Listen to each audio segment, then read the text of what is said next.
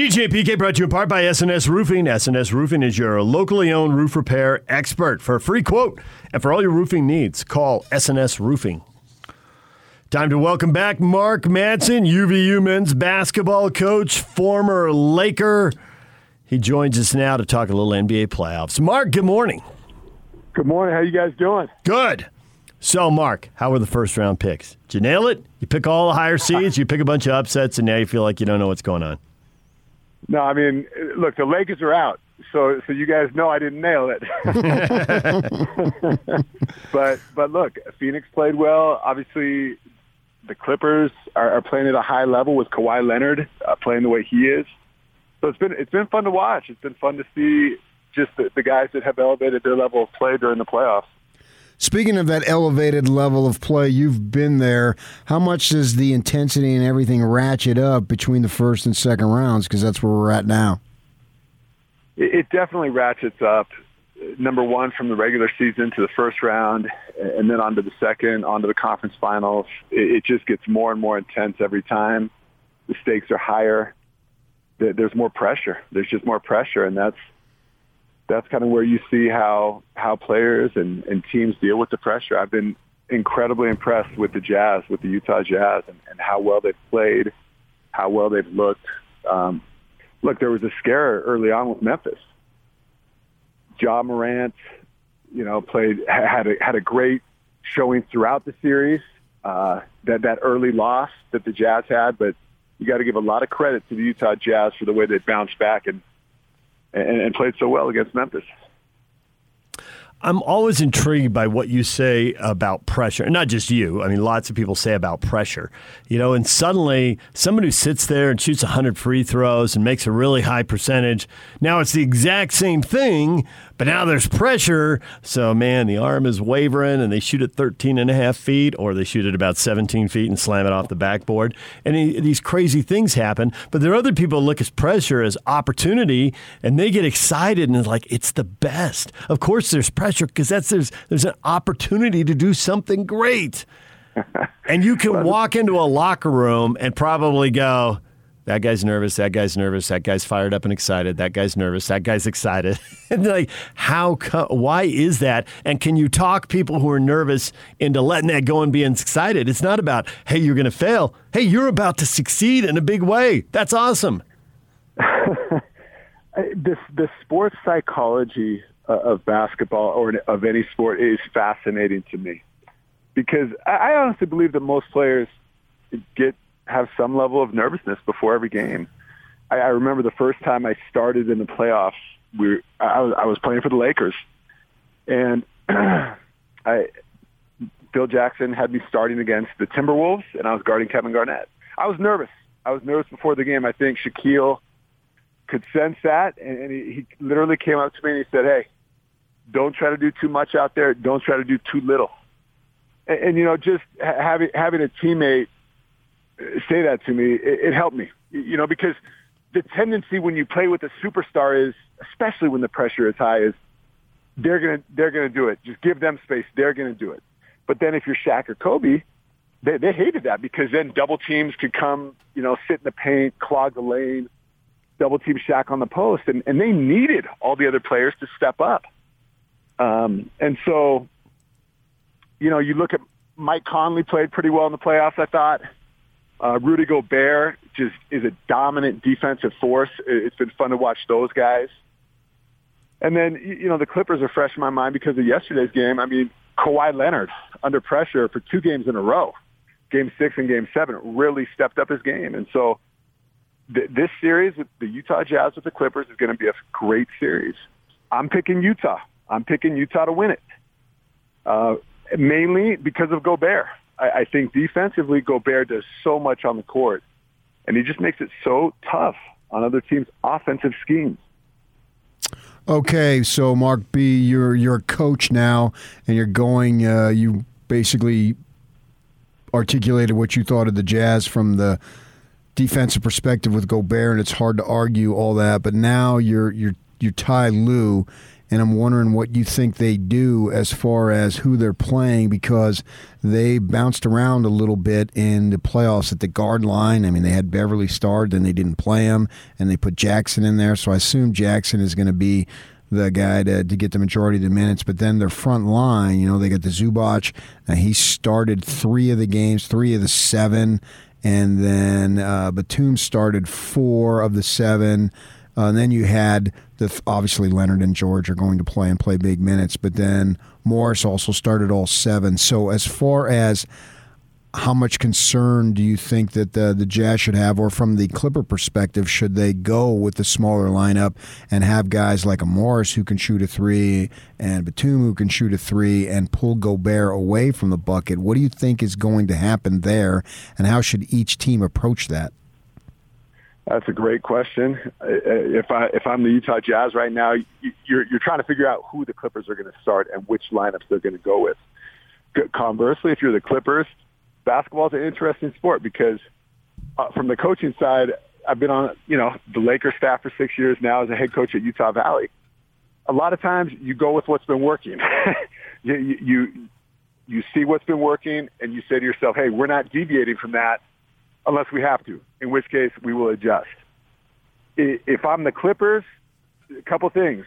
Kawhi Leonard has an unbelievable mid-range pull-up, and so if you do go big with the Zubac, you're trying to free up Kawhi a little bit for that mid-range pull-up because that's one of his best shots. But going small and really stretching the floor out worked incredibly well against Dallas, and so that's probably the direction I think the Clippers are going to go. Try to pull Rudy away from the basket. So one thing about coaching, and you kind of touch on it there, you go with what is working, but you'll always hear coaches and you'll hear veterans say, hey, it's early in a series, because to a certain degree, these questions aren't any more answerable for them than they are for us. And so there's a little bit of, hey, let's throw some stuff against the wall, try this in this quarter, try that in this quarter, try this against their starters, try this against their bench, and just figure out what is working. And I mean, that sounds super simple, but when I start watching games 1, 2, sometimes even 3 of a playoff series, I think that's what I'm seeing. There's no question that happens. There's no question. The decision that Ty Lue made to not play Beverly as much, that's a gutsy decision because Patrick Beverly, he can flat out play the game. He's a great defender. He's scrappy. He makes a difference. You look at the Utah Jazz, you look at the three-point shooting that they have. I mean, the Jazz have done an unbelievable job of constructing that roster to have plenty of shooting, and then also the coaching staff has done a great job of putting the Jazz players in positions that allow them to be the most successful. You look at a guy like Niang. I mean, Niang was bouncing around early in his career in the NBA. He might have played overseas a year or two. He was bouncing around. He never really stuck. And now he put together a very strong season for the Jazz. He helped the Jazz a lot. Royce O'Neal, kind of a under-the-radar guy coming out. I mean, give a lot of credit to the Jazz organization for constructing the roster the way that they have. From the coaching perspective, how comfortable would you be with what Quinn Snyder has done in terms of somebody like a Jordan Clarkson who has a green light at any time? And if the ball's going in, great. But if it's not like Quinn pulls back the green light. Is that a hard thing to do, to just basically relinquish everything to the player in that way? I think that's part of what makes Quinn Snyder great. Some NBA coaches, they try to hold those reins so tight. They hold the reins too tight, and it stifles the players. I coached Jordan Clarkson for a couple of years in L.A., and he's a guy, when he's in a flow, he's close to unstoppable at times on the court. Now, the downside is, if he's not in rhythm, when do you go a different direction? And that's the hard thing. But Jordan has put together a tremendous body of work here with the Utah Jazz. There's no question about it. He's earned the respect of. He already had the respect of everybody in the league, but it's elevated. It's elevated. But that's part of what makes Quinn Snyder great, is his ability to read a player, his ability to then put that player in a situation where the player can be the most successful to help the team. So I'm curious what you think, because the playoff is about stars. And sometimes when it's happening right in front of you, A, you don't notice. B, you don't want to say it out loud because it sounds outrageous and you sound like a total homer. And maybe you sound like an idiot to some people. But has Donovan Mitchell hit a whole nother level of stardom that can't be dismissed by the bubble, can't be dismissed really by anything. He's there, and what he did in Game 5 is something he's going to do. Nobody does it every night, but he's going to do it on a semi-regular basis, and people should fear him the way they fear other big-time stars around the league. Can the Jazz hop on his back? Here's what I'll say. Obviously, Game 5 was – Donovan has put together some incredible performances this season in the playoffs and in the regular season, okay? After he sat Game 1, and he's coming back with major pressure. The team lost Game 1. He didn't play. There was questions on what transpired. That's a lot of pressure. He came back that next game in Game 2 and went off. He completely went off. That's hard to do for a couple of reasons. Number one, the pressure is ratcheted up. And number two, he hadn't played live reps in, you guys can tell me, in weeks. So it's very difficult to, basketball players, we all know, sometimes to get into a rhythm, you have to have a few games under your belt. Look at the Lakers. Look at LeBron and AD.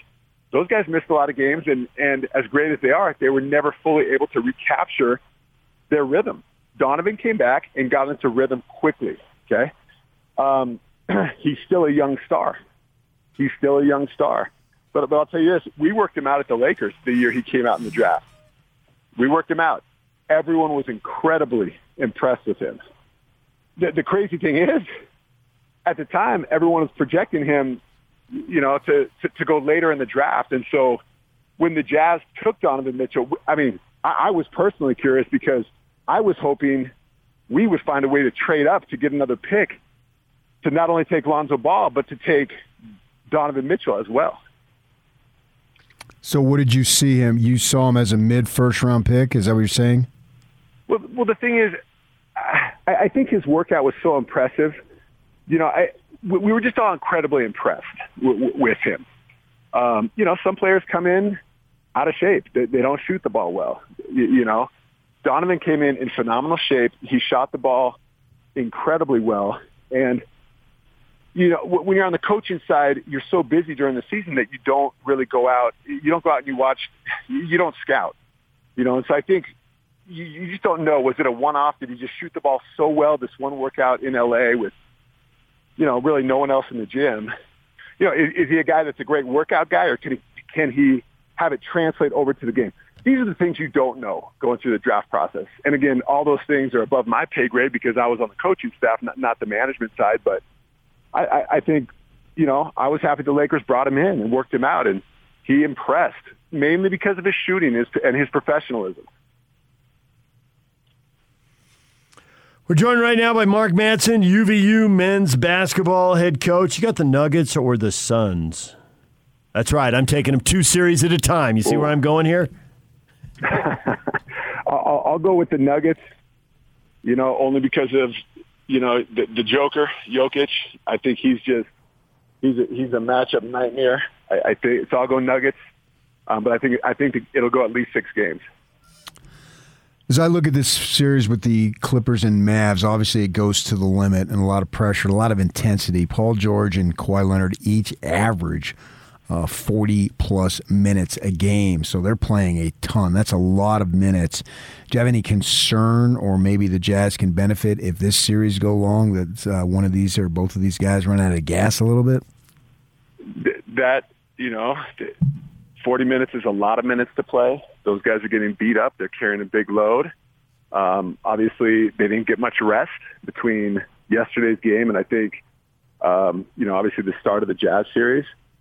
But the thing the Jazz have to be wary of is, and this happens every year, sometimes the top teams finish their series early, like the Utah Jazz did with Memphis. And so the Jazz right now are getting rest, but, are they falling out of rhythm? And I only say that because it happened to us at the Lakers. We hadn't lost a playoff game at all in 2001, and we're getting ready to play in the NBA Finals, being undefeated in the playoffs, which has rarely, if ever, been done. Philadelphia, with Allen Iverson, in contrast, they were going to Game 7 every single series, and so they had 2 days of rest. Something minuscule, 2 or 3 days of rest. They fly to LA. We had been resting for 2 weeks. It felt like. Phil Jackson at one point had given us 2 days off in the playoffs. I can't remember if it was during the finals or the series before. So we're rested. We're feeling confident. They came in and they beat us in Game 1 in the Staples Center. Probably because they were in the trenches fighting. They were in rhythm. They were just in rhythm, and we had been on rest for a week or 10 days. They beat us, and so that's what the Jazz have to be wary of is the Clippers have been fighting, and the Jazz have had the opportunity to rest. Look, we all know there's pros and cons to both, but that I think that played out a little bit when Memphis stole Game 1 from the Jazz. The Jazz had been on rest, and Memphis had the play-in game. So we've been through all of this. You've got the Jazz beating the Clippers, right? I do. And you've got the Nuggets. So you got a Jazz Nuggets Western Conference Final. Yikes. Who have you got coming out of the East?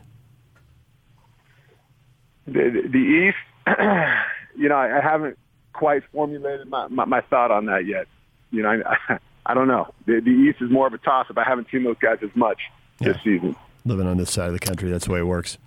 So, from the college perspective, Mark, this has got to be a crazy summer. We know with football that recruiting is open and guys can make on-campus visits. Now with you guys in college basketball, the transfer portal is just outrageous. Coach Krzyzewski's talking about it, and as he's getting ready to retire, it's so, I don't know if controversial is the right word, but anyway, it's out there, and I know you guys have put out a press release. You got a transfer. You may or may not get more. But for you particularly, going forward here in June, what's the summer going to be like as far as you juggle all these things and recruiting and your summer camps? I know you want to talk about the camps and all this stuff. How's all of this going to play out for you guys at Utah Valley? Well, it's college basketball is free agency now. I joke with some guys that have NBA experience, and they say the only difference between the NBA and college is that in the NBA you can actually put someone under contract and know that you're going to have them for 3 years. Yeah. In college, this is a year-by-year free agency. It feels like, and sometimes as a coach, it presents some challenges because you want to build continuity. But I think it's good for the players. For the most part, I think it's really good for the players because it gives the players freedom to explore what's best for them. And so I'm always going to err on the side of what's good for the players. Now, the only downside for the players is this. I mean, sometimes if you can transfer so easily, you never go through those difficult moments with teammates, with a head coach, with a program because you're just out of there. Hey, I'm out of here. I don't like X, Y, or Z. I'm out. And there's, I think, some drawbacks from a personal development standpoint, just how easy it is to go. But when it's all said and done, I'm happy the players have the freedom, and I think it's good for the players. We do have our individual camp coming up next week, and I'll just give a little plug for it. It was awesome 2 years ago, and all that information is on gouvu.com, or I put a little link in my social media bios for that. So if anyone is looking for a great summer camp for kids and youth, please check us out. But yeah, I mean, Coach K retired. I think we all thought Coach K was going to stay in the game. I mean, you feel like he's going to be there forever, and he's out. But I think college basketball is still in a great place, even with all the changing landscape of it. So your camps, boys and girls, ages what? Yeah, but boys and girls really kind of the third, fourth grade, all the way up to senior in high school. And so that's kind of next week, and that's a great chance to learn skill, to come out to have some fun. We also have we have an elite camp later in the month for guys that's a men's only camp that's for hardcore players that want to get to know us more. Guys of like my ability, then what you're saying? We got your spot reserved. Next time you talk to Dennis Lindsay, ask him about PK's buzzer-beating hook shot. It was absolutely Kareem Abdul-Jabbar. Peek over the right shoulder, swing left, hook right, splash, and then he literally ran to the door and ran out the tunnel. There's a little Bo Jackson mixed into it. I love it. You got to have the flair to it, but that's an unblockable shot right there. Get that one over Gobert. Hey, you get that over Gobert, you know it's real. He trains. I defend him, and I've got a broom that I hold up in the air. That's how he's getting ready for the one-on-one with Rudy Gobert, which will be pay-per-view, by the way, just in case you're wondering. Right. All right, Mark, we appreciate the time. Good luck with the camps. Good luck with the transfer portal, and we'll see how your picks go. Hey, thanks for having me on, guys. Take care. Okay, Mark Madsen, the former Laker, now the UVU men's basketball head coach. What do you say? Go UVU.com. Do you want to join his camp? Yeah, check out the school website. That's how you get to. That's the best way to get to next week for kids, and then camps. Down later on in the month for a higher level player. Go UVU.com. Go UVU.com. It's good to see them. Be good to see them continue to get better and be a force in the WAC. It only adds to it. More teams, more tournaments, more tournament berths. Give your Antelopes some competition. Yeah. Give Grand Canyon. Grand Canyon. They're a good program. I did attend Grand Canyon College. It was at the time. Huge jump that they've made over the years. That's for sure. Because it used to be NAIA back in my day. They always had a good baseball program. But now basketball. Just because there were a few players in Arizona to scoop up? Well, and the weather. Yeah. They sent guys to the big league. Tim Salmon played for the Angels when they won the World Series. Yep. He went to Grand Canyon. Yeah. All right, there's Mark Madsen. We're going to talk hoops with Steve Cleveland, get his playoff picks coming up, 9 o'clock, see what he thinks about the Jazz and Clippers. We got a media member tweeting out gambling odds, and they're different than what you were telling us earlier in the show, PK. So we'll dive into that next. DJ and PK, what are the gamblers, people putting money on it? What are they saying about the Jazz? What are they saying about the Clippers and the Suns and the Nuggets? And we'll do that next. Stay with us.